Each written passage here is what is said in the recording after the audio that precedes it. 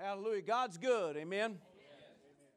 Well, praise the Lord. We have this year been talking about a year of empowerment and talking about a year of growth and development.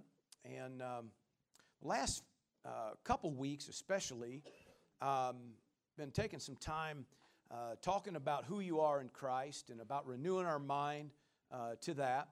Today I want to talk some more. I'm going to kind of still go down that road a little bit.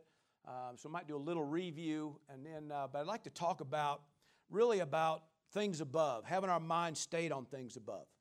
Amen. What that means. All right. And so just hopefully to kind of stir us to keep our thinking right. I said to keep our thinking right. You know, you could talk about empowerment all day long, but if you don't keep your thoughts going down the right road, you're not going to see much empowerment. Come on now, we'll just see more bondage, depending on what we're thinking on anyway. And so we want to talk some about that. So with that said, I want to go to a verse that we've started with the last week, and I used it even the week before, but Jeremiah 29 again. Put that up there real quick. For I know the thoughts that I think towards you. How many know God has thoughts too? Right? Praise God. I know the thoughts that I think toward you, says the Lord. Thoughts of peace and not of evil, to give you a future and a hope. How many know God's trying to give you a future? Come on, and an expected end. That word hope means expected end. Amen. So his thoughts towards you are thoughts of peace, which means wholeness, completeness. The word there is the word shalom. Okay, where a lot of times you hear it as a greeting. They use it in some parts of the world. That's their greeting. Shalom, shalom. And they, of course, repeat back. And really it just means wholeness and completeness to you. Amen. Nothing missing. Nothing broken. Everything like it should be. Praise God. Everything complete. Amen. That's what that word means. So God's thoughts towards you are thoughts of peace and not of evil. Look at your neighbor and say, no evil here. Praise God. Now let me, again, I think I did this last week, and I'm going to do it again this week. I think just kind of feel led to do this. So again, Jeremiah 29 and 11, and it says this, I know the thoughts I think towards you, says the Lord, thoughts of peace and not of evil, to give you a future and a hope. Now this word evil, okay, in my notes here, here's what the word evil means. Failure. So God's thoughts towards you are thoughts of peace and not of failure. All right? This word also means trouble. So God's thoughts towards you are thoughts of peace and not of trouble. Okay? Sorrow. This word also means sorrow. Okay? So God's thoughts towards you are thoughts of peace and not of sorrow. Thank you for all that enthusiasm. Come on now. The word also means adversity and calamity. So God's thoughts towards you are thoughts of peace and not of adversity and calamity. That's not his thoughts towards you. Now, we have an enemy who thinks those thoughts towards you. Come on now. Come on. We might even have a few folks that look at you and might think those thoughts towards you. But God don't think those thoughts towards you. Amen. The word also means distress, affliction, misery, or displeasure. Okay, so God's thoughts towards you are thoughts of completeness, wholeness, peace, amen, and not of what? Distress, affliction, misery, or even displeasure. Amen. So God's thoughts towards you are thoughts of peace and not of evil, to give you a future. Amen. Now, how many know you're going to have to believe more in the future that God's trying to give you than your past that the enemy, amen, trying to remind you of? Come on, somebody.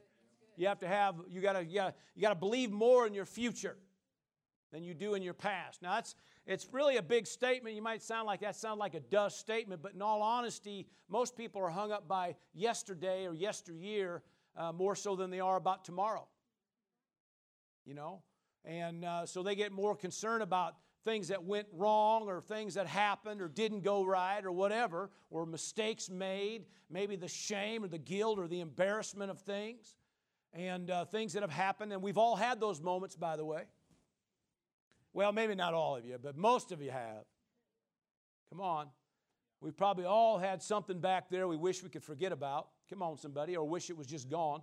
But according to the Word, it says that you're a new creation in Christ, and old things have passed away, and behold, all things become new. Praise the Lord. So He's trying to give you a future, amen, and a hope. With that said, go to Colossians 3, for a second time, verse 2. Set your mind. This is what we focused on last week. Set your mind on things above, not on things on the earth. Set your mind, okay? The word here, set, again, phronio is the Greek word. It means to exercise the mind, to entertain the mind, to interest the mind. Literally means to aim it, amen, to aim or to set the affections of. So you aim your mind. You determine what you're going to think on. Are you with me? So what we brought out last week was, you got a purpose to aim your mind toward His thoughts. Amen. Not what the enemy says, not even what your head wars with. You got to learn to set your mind on things above. Amen. So what does that mean, things above? Well, we looked at a couple verses last week, and it means things on the top, or higher thoughts, or spirit things, God thoughts. Amen. Things above, praise God. Hallelujah. And it says things above and not on things on the earth. Now, how many know, we got stuff to do, man. We got things going on. We got a family. We got jobs. We got, we got church. We got, we got bills to pay and sidewalks to scoop. And we got all kinds of things going on. Huh? And it's hard, man. Pastor, you just don't understand. It's hard. We got things we got to think about, things we got to take care of, and things we're responsible for, things we're accountable for. Well, absolutely. God knows that better than you do. So He says, if you set your mind on me, set your mind on things above, I'll help you with all those things on the earth. Are you still with me? So He's trying to get us to think on things above, praise God. Hallelujah. Put Romans 8. Let's put that one up. Romans 8, verse 5. Again, this is just some verses we used last week. Kind of let's spin into what we're going to do this week. For those who live according to the flesh, or to the natural, it means natural things. The reason that they live according to that is because they've set their minds on those things. Amen. But those who live according to the Spirit, in other words, they've set their minds on the things of the Spirit. In other words, they set their mind on things above. Praise God. Verse 6, please, put that up. For to be carnally minded, earthly minded, fleshly minded, naturally minded, it means. Amen. To be carnally minded is death. In other words, the end row there is death. All right? It's ruin. It's destruction. If all your mind's always going to be just on earthly things, well, it doesn't end good. I said it doesn't end good. But to be spiritually minded, in other words, to set your mind on things above, higher things, the God things. Amen. Last week we talked about the Word. Amen. It's real key, right? So set your mind on these things, and what will happen is, amen, the end of that road is a thing called life and peace. Amen. Now, it's not just talking about someday in the sweet by and by, someday when you get to heaven. It's talking about in this life. Amen. And that word life is the Greek word zoe, which means an absolute life, or the God kind of life. And again, the word peace here, of course, in the New Testament, it's the Greek word is irene, which means the same thing as the Hebrew word peace. Amen. Wholeness, completeness. Amen. Nothing missing, nothing broken, everything functioning, everything working like it should. Now, how many know I'd rather end up on that street than Death Street? Come on, any day. So the key is to keep your mind stayed on things above. Praise God. Put verse 7 in there. Because the carnal mind, again, he's trying to bring it out, trying to give you understanding. When your mind's set on things beneath, praise God, what happens is it begins to war against God. There's enmity against God. And I think I might even define that last week. It means to flail, it means you're throwing and thrusting. In other words, God's trying to help, and you're too busy swinging and warring with Him. All God's trying to do is help you, but He can't help you because your mind keeps running down some other road. Come on, right?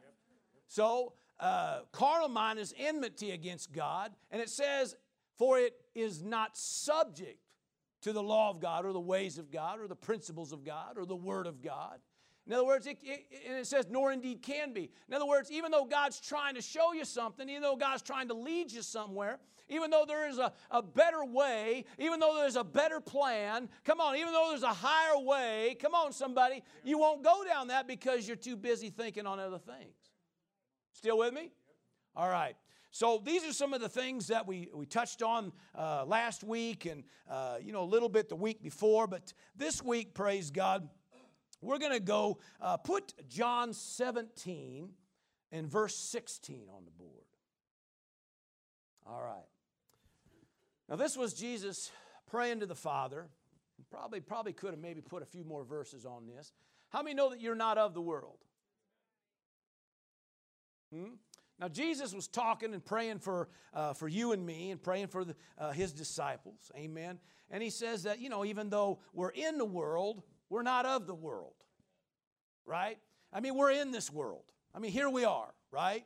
And, we'd like to say, well, why didn't He just get us out of here? Well, He says that we're here for a reason. Amen. But we're not of it. In other words, we might be, here presently standing right now in a system, in a world it's a seen realm, a seen world, But we're not of it. And He says, they are not of the world. Look at this, just as I'm not of the world. This was Jesus talking. So if Jesus said He's not of the world, and He says, just like I'm not of the world, you're not of the world. So in other words, you're of a whole different realm, a whole different kingdom, a whole different way of thinking. Come on, somebody. Now, the world has a tendency to make you think a certain way. Am I right? Come on now. Now, setting our minds, here's some statements for you today. Setting our minds on things above keeps us in a realm of possibility. But setting our minds on things of this natural realm always keeps us in a realm of limits. Now, I touched on this maybe a couple weeks back briefly. And because everywhere around you in this world is a language, so to speak. Okay? The world speaks a certain language. And we're not talking about French. We're not talking about Spanish. We're not talking about even English. Come on, somebody. Some would agree I don't even know English all that well. But anyway, praise the Lord. We're not talking about some kind of known language like that. But the world has its own language, and it's a language of limits. Amen. It'll limit you. And the enemy's hoping that that's what you consume yourself with. He's hoping that's what you set your mind on. He's hoping that you think like the world thinks. Come on, somebody. Even though you're a child of God, even though you're heaven-bound, even though you got the greater one on the inside, even though the Word of God will tell you that you're an overcomer, a conqueror, that you're a new creation in Christ, the world will try to tell you different. And even as a child of God, we can war with who we are in Christ because we are too busy setting our minds on things of this world. Are you still with me? To set your mind on things above, you tap a different realm. Amen.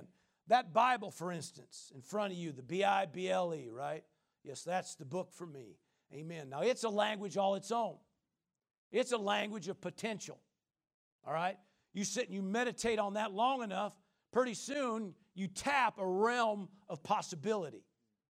Still with me? By setting your mind on it. Amen. You determine what realm you're going to operate in. I said you determine what realm you're going to operate in. Now, how many believe in an unseen realm? Now, you're Christians, you better. I mean, sometimes, we know the right answer, but when we're going along, we have a tendency, because we're so locked into a seen realm, we forget about an unseen realm. Are you still with me? See, what happens is we get more locked on to how we see things or how we feel about something, all right? And we're not making light of any of it. We're not saying that that thing around you doesn't really exist. Are you hearing me? It's around. But what we're saying to you is this. If you will set your mind on things above, you don't have to operate and function out of a seen realm, but out of an unseen realm. Out of a realm of potential. A realm of possibility. Amen. Are you still with me?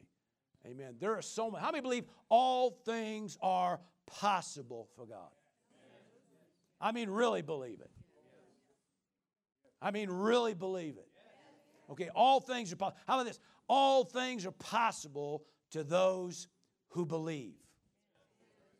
A statement that was made, I actually like the story about the young boy that was brought to Jesus because he was having epileptic seizures.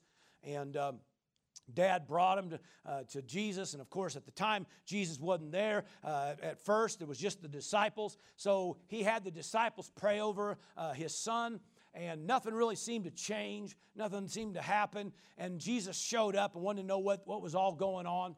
And so he gets the lowdown of what happened. And so the father comes up and says, you know, here's the deal. I brought my boy to be healed, and I brought him to your disciples. They couldn't do nothing.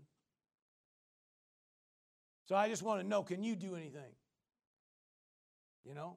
Now, I don't believe Dad was trying to be sarcastic or mean or rude or crude. I think Dad's just kind of overwhelmed with everything that's going on.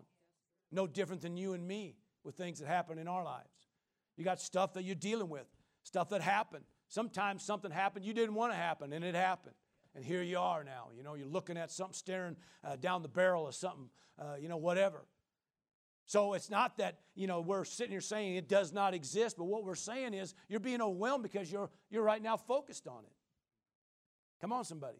Right. And that father was focused on his situation. He'd been dealing with this probably for several years. Amen. And so he's looking and, he lets Jesus know. He says, every time, this thing happens, as my boy gets thrown down, sometimes into the water, sometimes even into the fire, goes into these seizures. And he says, man, it's overwhelming. But if you can do anything, heal my boy. Well, Jesus didn't say, hey, just hang on. Let me see if I can drum up something here and get it all worked and fixed for you. What did he say? He said, if you can believe. Dad, if you can believe, all things are possible to those who believe. I just got to get you to believe. I got to get you to lock onto the right thing here. I got to get you to set your mind on the right thing. Don't set your mind on this natural stuff. Set your mind on what can happen right now. Amen. All things are possible to those who believe. Praise God. Hallelujah. So I got to get you to get focused on the right thing. Now, all I'm trying to do here today is to let you know, amen, just by how you think can determine where you go. Romans 8 brings that clear. If you want to live by the natural, no different than the rest of the world, then just think like the rest of the world. If you want to live on a higher place, on a higher plane, hallelujah, live by that unseen realm that's all available for you, then you're going to have to set your mind on those kind of things. Still with me? With that said, let's go to the book of Ephesians. Amen. Ephesians chapter 4, please. Ephesians chapter 4.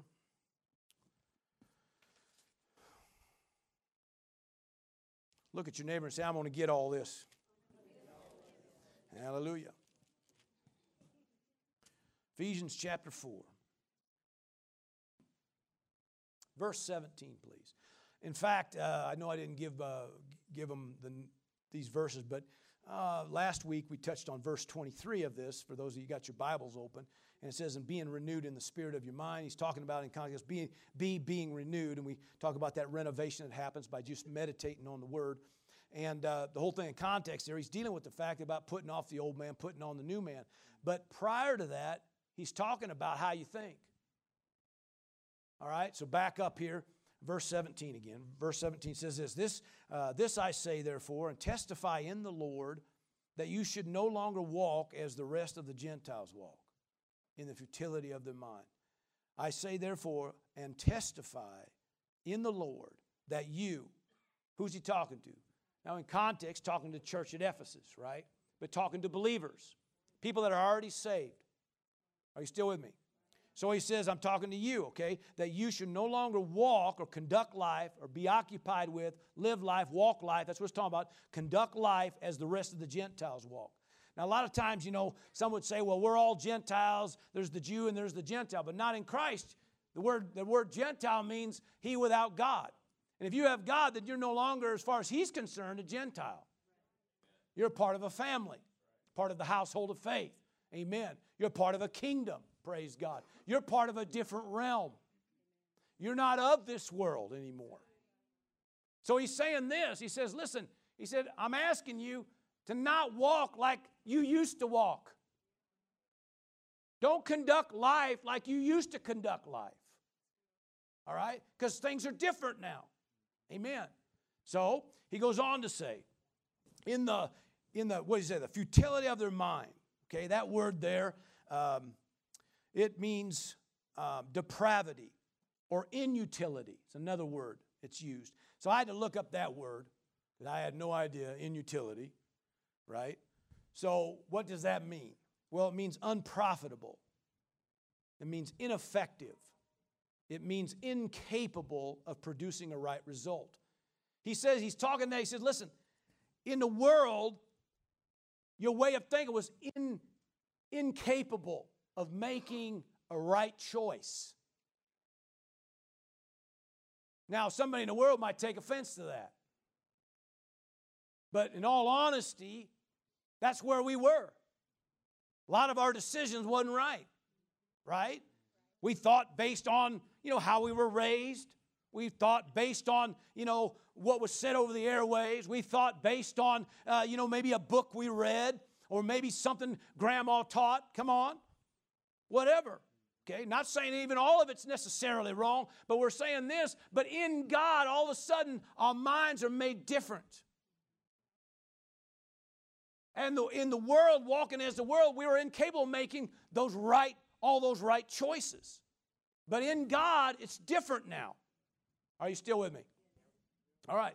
So he goes on, verse 18, and he says this.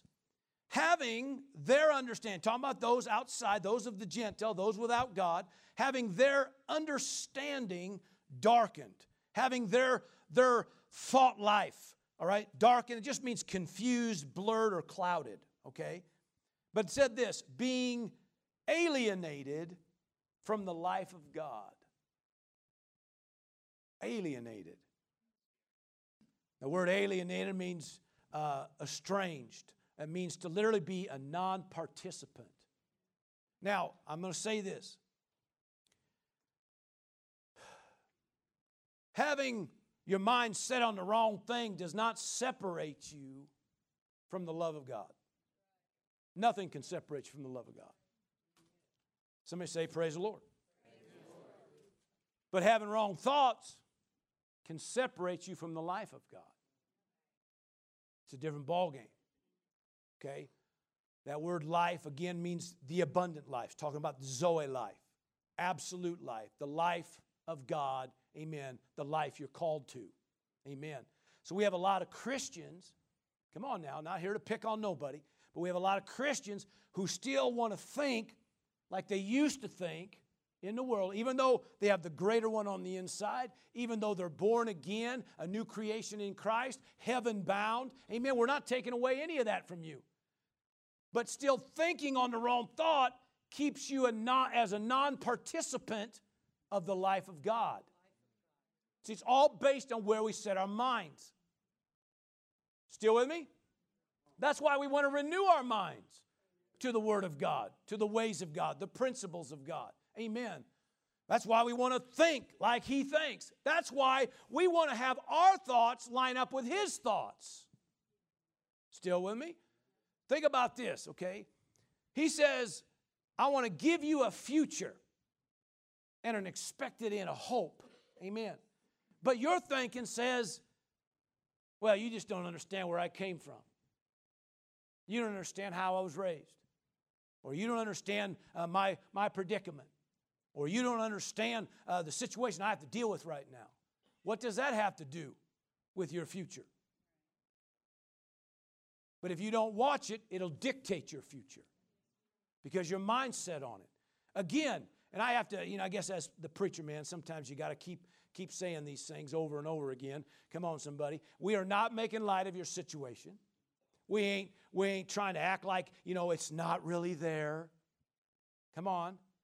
We know what you're going through. We understand there's situations going on. But what we're trying to help you with is if you will attach yourself to a realm of possibility, you might be amazed at what you conquer and overcome. You might be amazed at where you go in God, amen, and tap into your future, praise God, in God, just based on the fact that you're setting your mind set on things above. they become a non-participant, being alienated from the life of God because, literally because it says, of the ignorance that is in them, because of the blindness of their heart. Everybody say ignorance. Now, nobody wants to be called ignorant. Nobody does. Not you, not me, not nobody. But he's talking about people that can be ignorant of what they have. Now, somebody said, years ago I heard a statement, and it's pretty common, that ignorance is bliss. And, I know the thought behind it. I understand whether, sometimes I just don't want to know some things, so, but ignorance is not bliss. Ignorance is a prison. And the enemy's hoping you stay ignorant. Hoping that you stay unlearned, it means. Hoping that you stay unaware. Hoping that you stay unfamiliar to what's yours.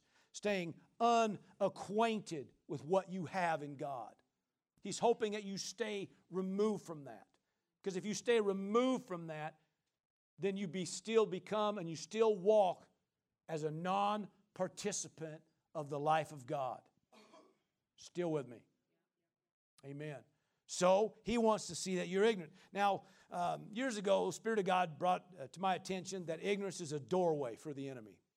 And we know, Hosea 4 brings out that my people perish for a lack of knowledge.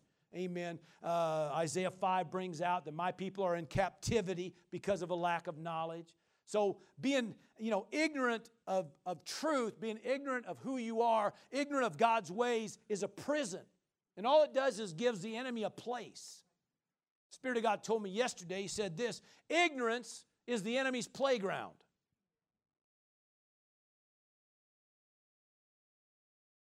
He's counting on you being ignorant of something. And the more ignorant you are of things, the more he has a heyday. Now, you know as well as I do that the mind is really the place of battle. It's it's up there in the head, between the ears, where we have a tendency to have a lot of warfare going on. Come on. And the enemy wants it that way.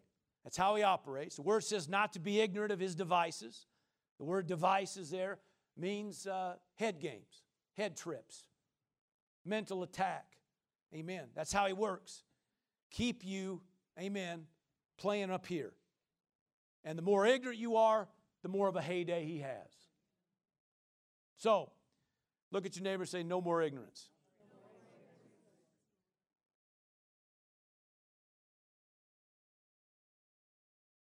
Look at your other neighbor and say, no more ignorance.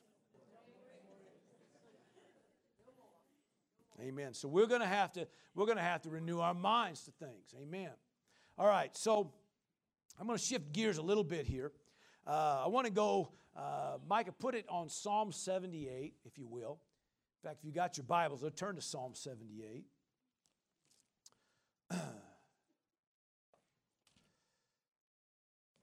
What we have, well, let me just read it. And this is the talking about the children of Israel. After, of course, they came out of Egypt, out of the house of bondage, the Scripture calls it. And it says this, how often they, talking about the children of Israel now, he's talking about his own people, how often they provoked him in the wilderness, and they grieved him in the desert. Yes, again and again they tempted God, and they limited the Holy One of Israel. Everybody say they limited God. Now, we can limit God. So, it says this, they did not remember, verse 42, they did not remember his power, the day when he redeemed them from the enemy. Okay? This still holds true to you and me. Okay? They were not mindful. They did not remember. They were not mindful of what God. Now, we would look at their situation and we think, well, what? I mean, a bunch of ding-a-lings. I mean, come on. I mean, all they have to do is walk outside their tent and they see literally they see a pillar of fire by night or a pillar of cloud by day. I mean, my goodness. I mean, the sea parted. They all go across on dry land. I mean, on dry land. They didn't, I mean, even if the sea would have parted, you would think at least they'd be going across in mud. But somehow or another, he not only parts the sea, it dries the ground, they go across on dry ground. They get over the other side. Oh no, here there comes the enemy. Woo! You all saw the movie, right? Anyway, so here comes the enemy, all right, barreling down on them. And what happens? And, God closes in the sea and no more enemy. They start singing and dancing, singing on the green tambourine, beating on that baby. And they sing a song of deliverance. Praise the Lord.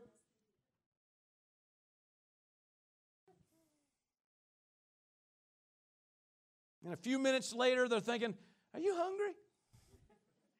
I'm hungry. I wish we were back in Egypt. Because at least back there, I could get a hamburger.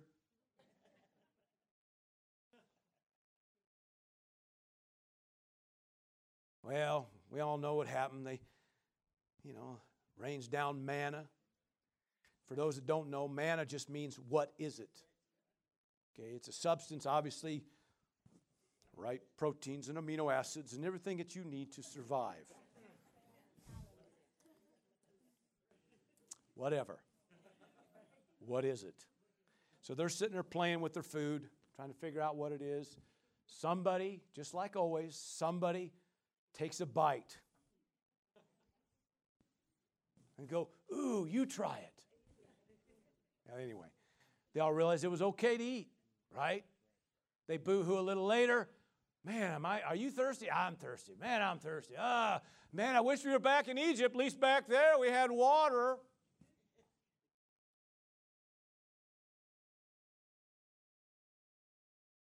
Hits a rock, right? Instructs Moses what to do, and all of a sudden water pours out of a rock.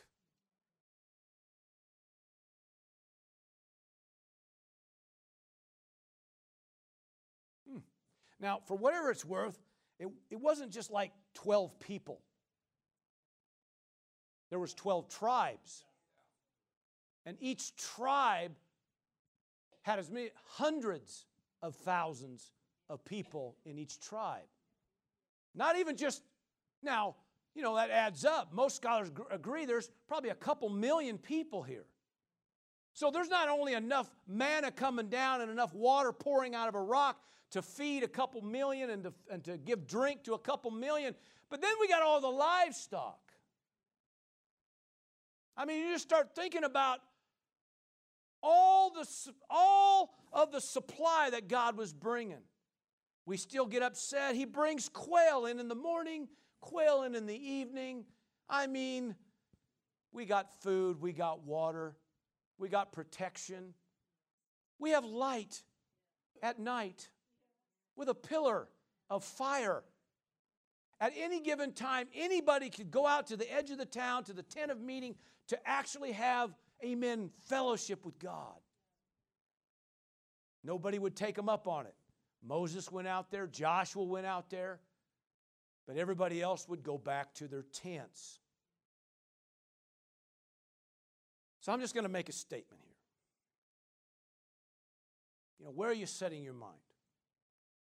Because if you don't watch it, if you don't take that thought captive, it'll take you captive. And if you don't watch that thought, pretty soon it'll take up camp.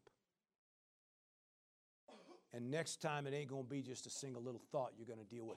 Because I have found out that one bad thought always bumps into another bad thought, and we have puppies.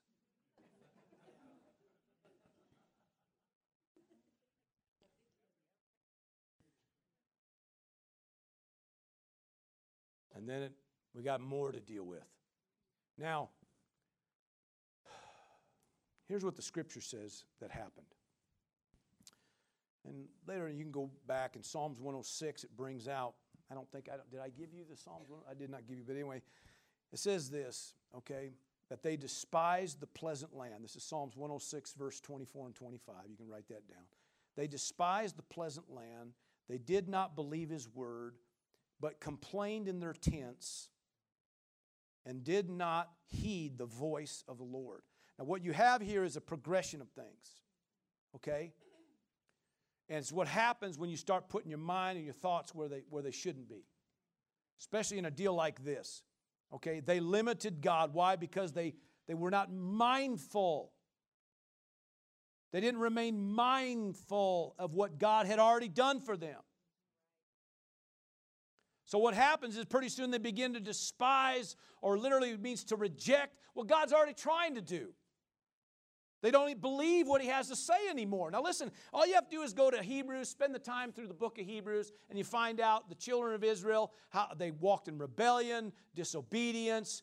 They rejected what he said. Come on, somebody. And the whole time we're talking about a God that, they could any given time could look out their tent, see a pillar of fire, a pillar of cloud, depending on night or day. They see water pouring out of a rock. Substance falls to the ground every day called manna. Quail run through the camp, in the morning and run through the camp at night. So everybody's got plenty. Come on, somebody. How do you explain all that?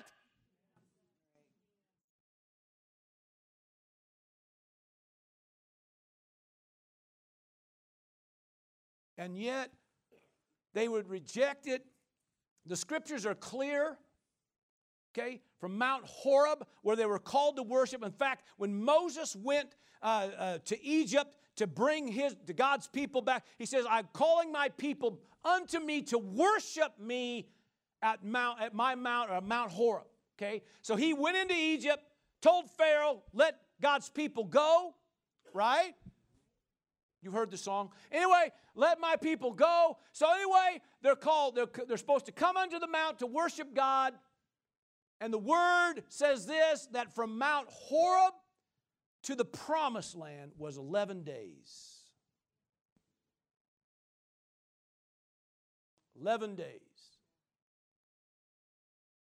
11 days that turned into 40 years. And the scriptures are clear. It's because they limited him. They rejected him. And you think, well, who in their right mind would do that? Exactly.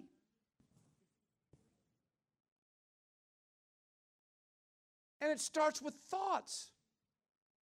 And it's no different than you and me. We get mindful of things we shouldn't be. Remember last week, I think we used the illustration of when Peter had a good statement. He says, who do men say that I am? Well, some say this, some say, well, who do you say that I am? He said, well, you're the Christ, the Son of a living God. Whoa! Man, Jesus goes, way to go, Peter. Whoa!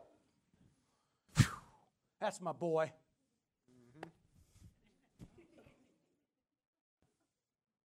Right? You get what? A few verses later?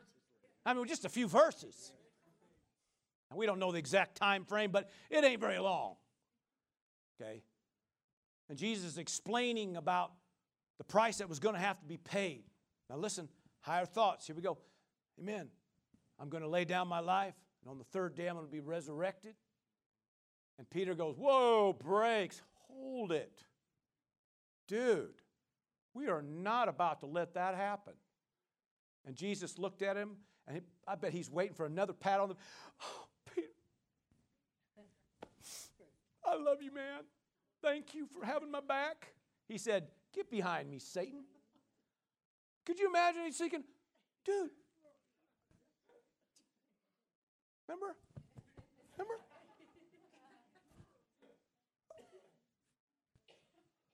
Get behind me, Satan, for you are not mindful of the things of God, but of the things of men. In other words, you're more moved by these natural things. He says, you got to set your mind up higher, dude. You can't be locked in down here because you're going to make some real dumb decisions. And so the same thing happened here with the children of Israel. Was no different. They weren't mindful of what, man, how could you not say God couldn't provide? How could you for 1 second say, I want to go back to the house of bondage. I want to go back to Egypt and be a slave. Woo! That's what I want.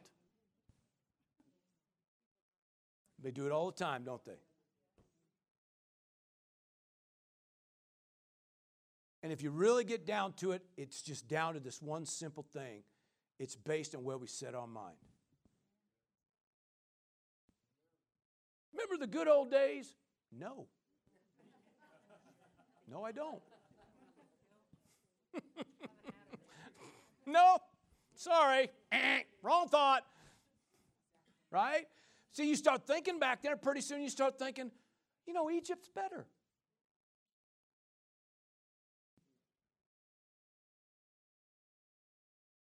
There's higher thoughts.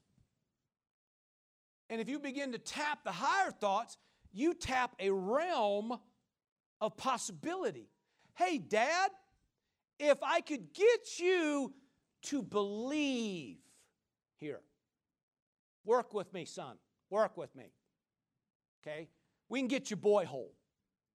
All right? Work with me. All right? Because if you don't, can't help you. If you can believe, all things are possible to those who believe. So I got to get you to set your mind on something bigger than what you're thinking right now. Because all you want to do is be in a place of pity because of what you're going through.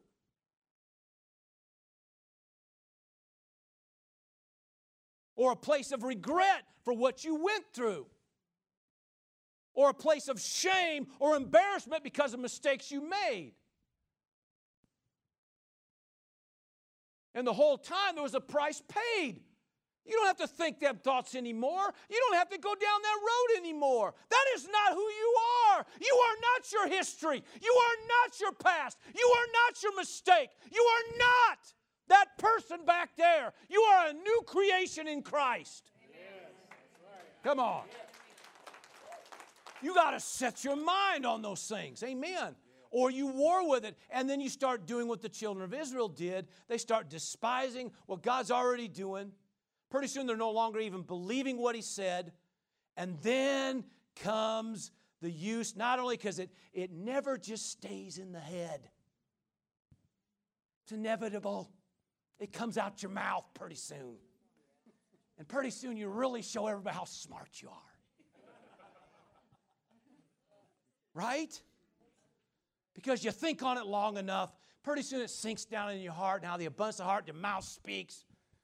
So they go back to their tents, and they all did it in the tents because everybody knows you don't say these things in church. But soon as,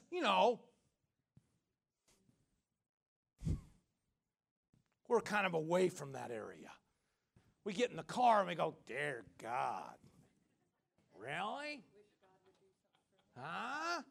How come? What about? Oh my. Right? Somebody says, oh, Pastor, stop picking on us.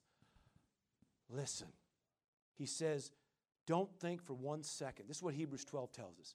Don't think that what happened to them won't happen to you. That's new covenant. That ain't even old covenant anymore. That's new covenant. It says, don't think that what happened to them wouldn't happen to you. So you want to turn your 11-day, mild moment into a 40-year excursion? Who's up for that? But we set our minds on things. Pretty soon we're despising what God has already done. Pretty soon we're more concerned on some mess back there or something we're going through instead of focusing on the fact that God has delivered you and will continue to deliver you. Praise God. Pretty soon we're not even believing what He says. And you'll lie to the preacher man when he says, how many believers in the house today? And you all go, yeah, amen.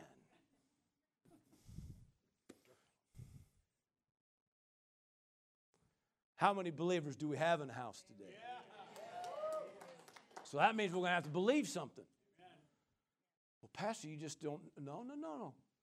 Again, we're not denying. You have things to work through, or you got something you're dealing with, or something that's happening right now. You're going through something. But you set your mind on higher things and you watch what God will do. Amen. You tap into a realm of possibility. You leave that realm of limits alone, praise God. You don't need any more limits. You got enough of that mess. Come on, somebody. Instead, you tap in to what's available unto you, and all of a sudden, there are no more limits, praise God. All things are possible. But you're going to have to set your mind on higher things. Because what you set your mind on determines actions, determines words, determines a lifestyle, determines things. Just what you set your mind on.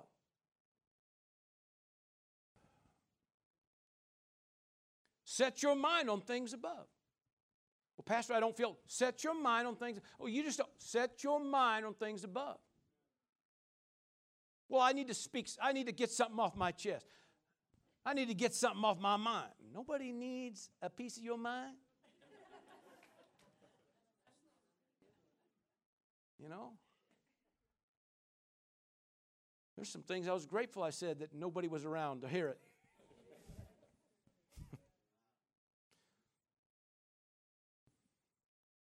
But words are words, and they produce things. And so you got to keep your mindset on things above so that your words, your actions, remember, everything, the issues of life, everything, all comes out of the heart of man. And you sit and you meditate on something long enough, it sinks down in your heart.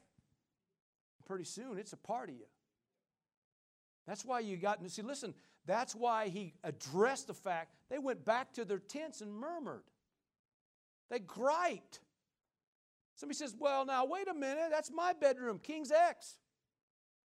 What I say in my bedroom, hey, that's my bedroom, that's just for me and me and my spouse, whatever. That don't mean nothing. It does too mean something. And if you say it doesn't mean something, it's because you don't believe in an unseen realm.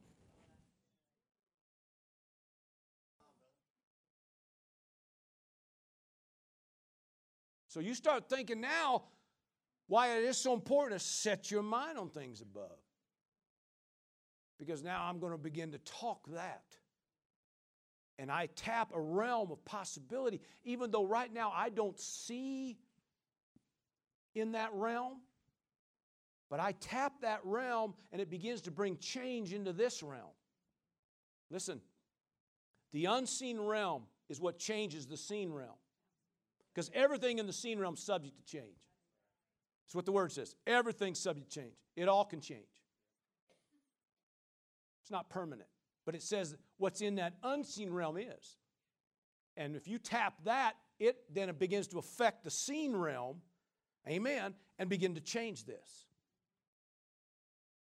So the unseen realm affects the seen realm or alters the seen realm. But get this. The seen realm is what initiates the unseen realm. That's where you come in. Because you have to determine what you're going to think about. You have to determine what you're going to hook up with, talk, communicate, and think about. You do. Is anybody glad they came out on a Sunday morning? I'm glad you came out on a Sunday morning. Now listen, we're not picking on anybody. But for somewhere along the line, we have a tendency to lose sight of what God has already done. Has anybody ever had God do something for them? All three of you. Has anybody in this room ever had God do anything for them? Anybody ever been healed? Anybody ever had a breakthrough? Anybody ever had experienced provision? Anybody ever experienced something in their marriage or their family? God do something on their behalf concerning something, even though they didn't deserve any of it. But God still did something for you. Now, so, is anybody in this house heaven bound? So, that would mean you got saved. And I happen to know a few of you. And yet, He still saved you. Now, I know I'm kind of being a little funny with that, but sometimes I think we just lose sight and we don't stay mindful of all that God has done, all that He's doing.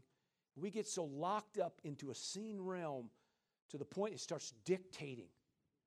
And pretty soon, we're not only despising what God's already done, we're not only rejecting what He says, now we're murmuring and we're griping and we're complaining and giving place to the devil just with our words. We're saying, devil, come on in and ransack my life.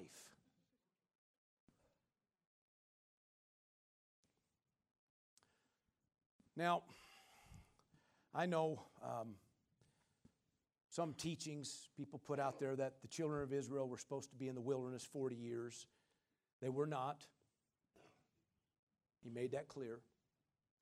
But they spent 40 years in the wilderness.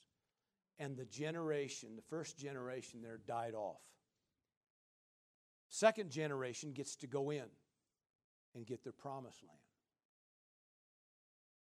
So, I don't want to be a part of some generation that just falls by the wayside and becomes fertilizer in a desert. Is there anybody else in this room thinks the same way?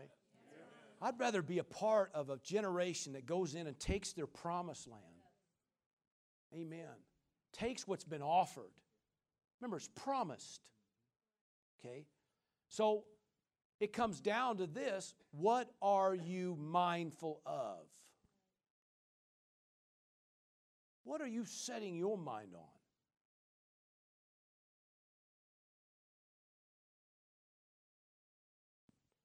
And if it's where it shouldn't be, then let's change it. Okay? Last verse, and then I'll let you go home. 2 Corinthians chapter 10, verse 5. Let's just put verse 5 up there. Kind of coming in the middle of a statement, but it's the, amen. Casting down arguments and every high thing that exalts itself against the knowledge of God, bringing every thought into captivity to the obedience of Christ. If it says bring every thought into captivity, it means you can. Now, it does take discipline, doesn't it? Because we're used to thinking a certain way. So, but you have to, if it says you can bring every thought into captivity, then we can bring every thought into captivity. A key word that's used, both Old Covenant and New Covenant, a word called meditate. Okay? The word meditate, like it talks about meditating the Word day and night, and that just means in the good times and the bad times, you meditate the Word. Amen. Philippians 4 is a good verse. Verse 8 in there talks about meditate on that which is pure and noble and just and lovely and perfect and of good report. Be anything of praiseworthy, anything of virtue. Meditate on these things, right? You meditate on these. If you're going to meditate on something, meditate on these things, okay? Now, the point being is that you take every thought captive. The word meditate means to literally to take and to revolve it before your mind's eye. So what God is asking us to do is start taking the thoughts that you're thinking right there, take that thought, lift it up, and hold it up and say, is that really something I want to think about?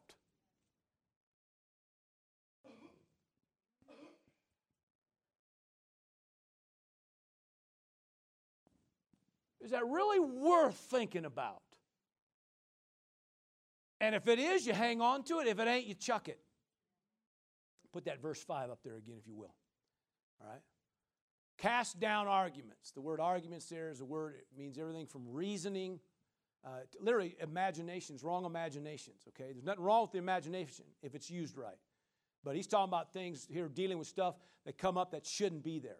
And every high thing, everything that tries to elevate itself or exalt itself against the knowledge of God, the ways of God, the principles of God. So he's talking about here all those things that try to literally elevate themselves and say, hey, think on me. Put your mind on me.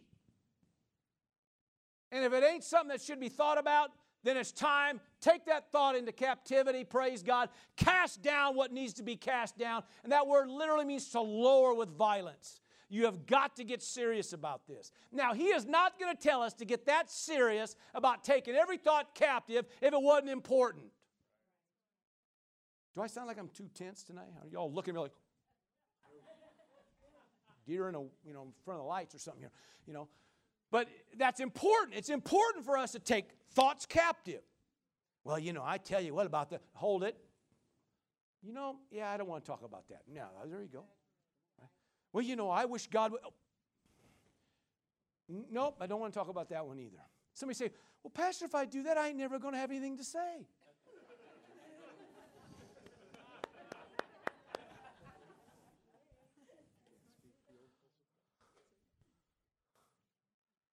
Well, yeah, that should tell us something.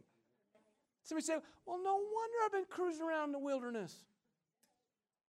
No wonder this mess has been hanging on. No wonder this stuff don't change.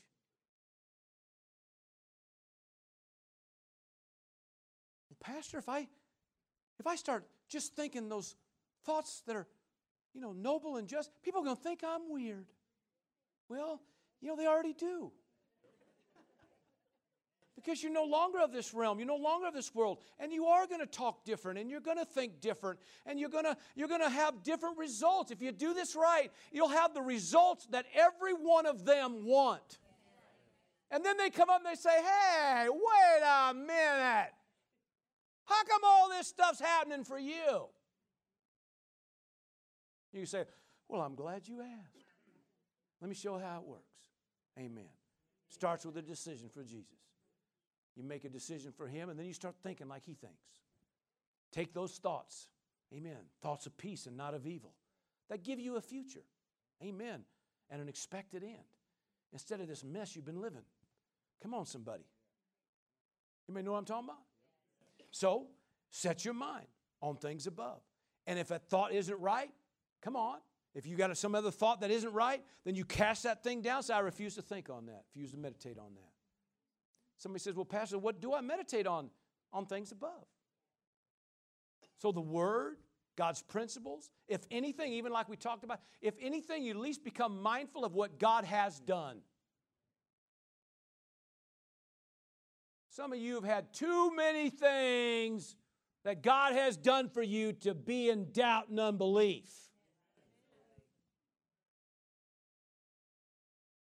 God's shown Himself strong.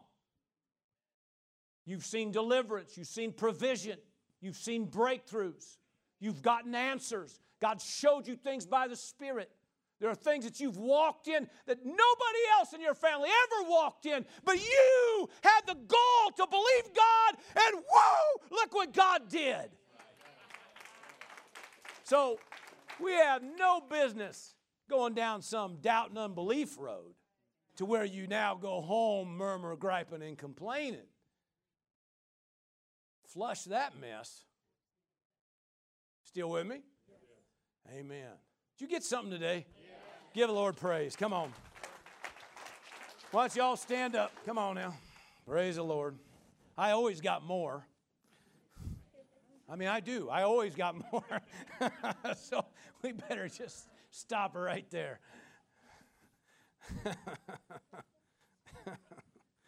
Hallelujah. Father, we give you praise and glory. Hallelujah. For the higher things, the higher ways, for your word, for the things you've done, for the things you're doing, and even by faith for the things we know you're about to do. Father, we give thanks. Hallelujah. We ask, Lord, forgive us for the time we let our minds go down the wrong road. But we know that you're faithful and you are just to forgive, and we receive that. We thank you for that. We choose to set our minds on things above. So, Father, thank you.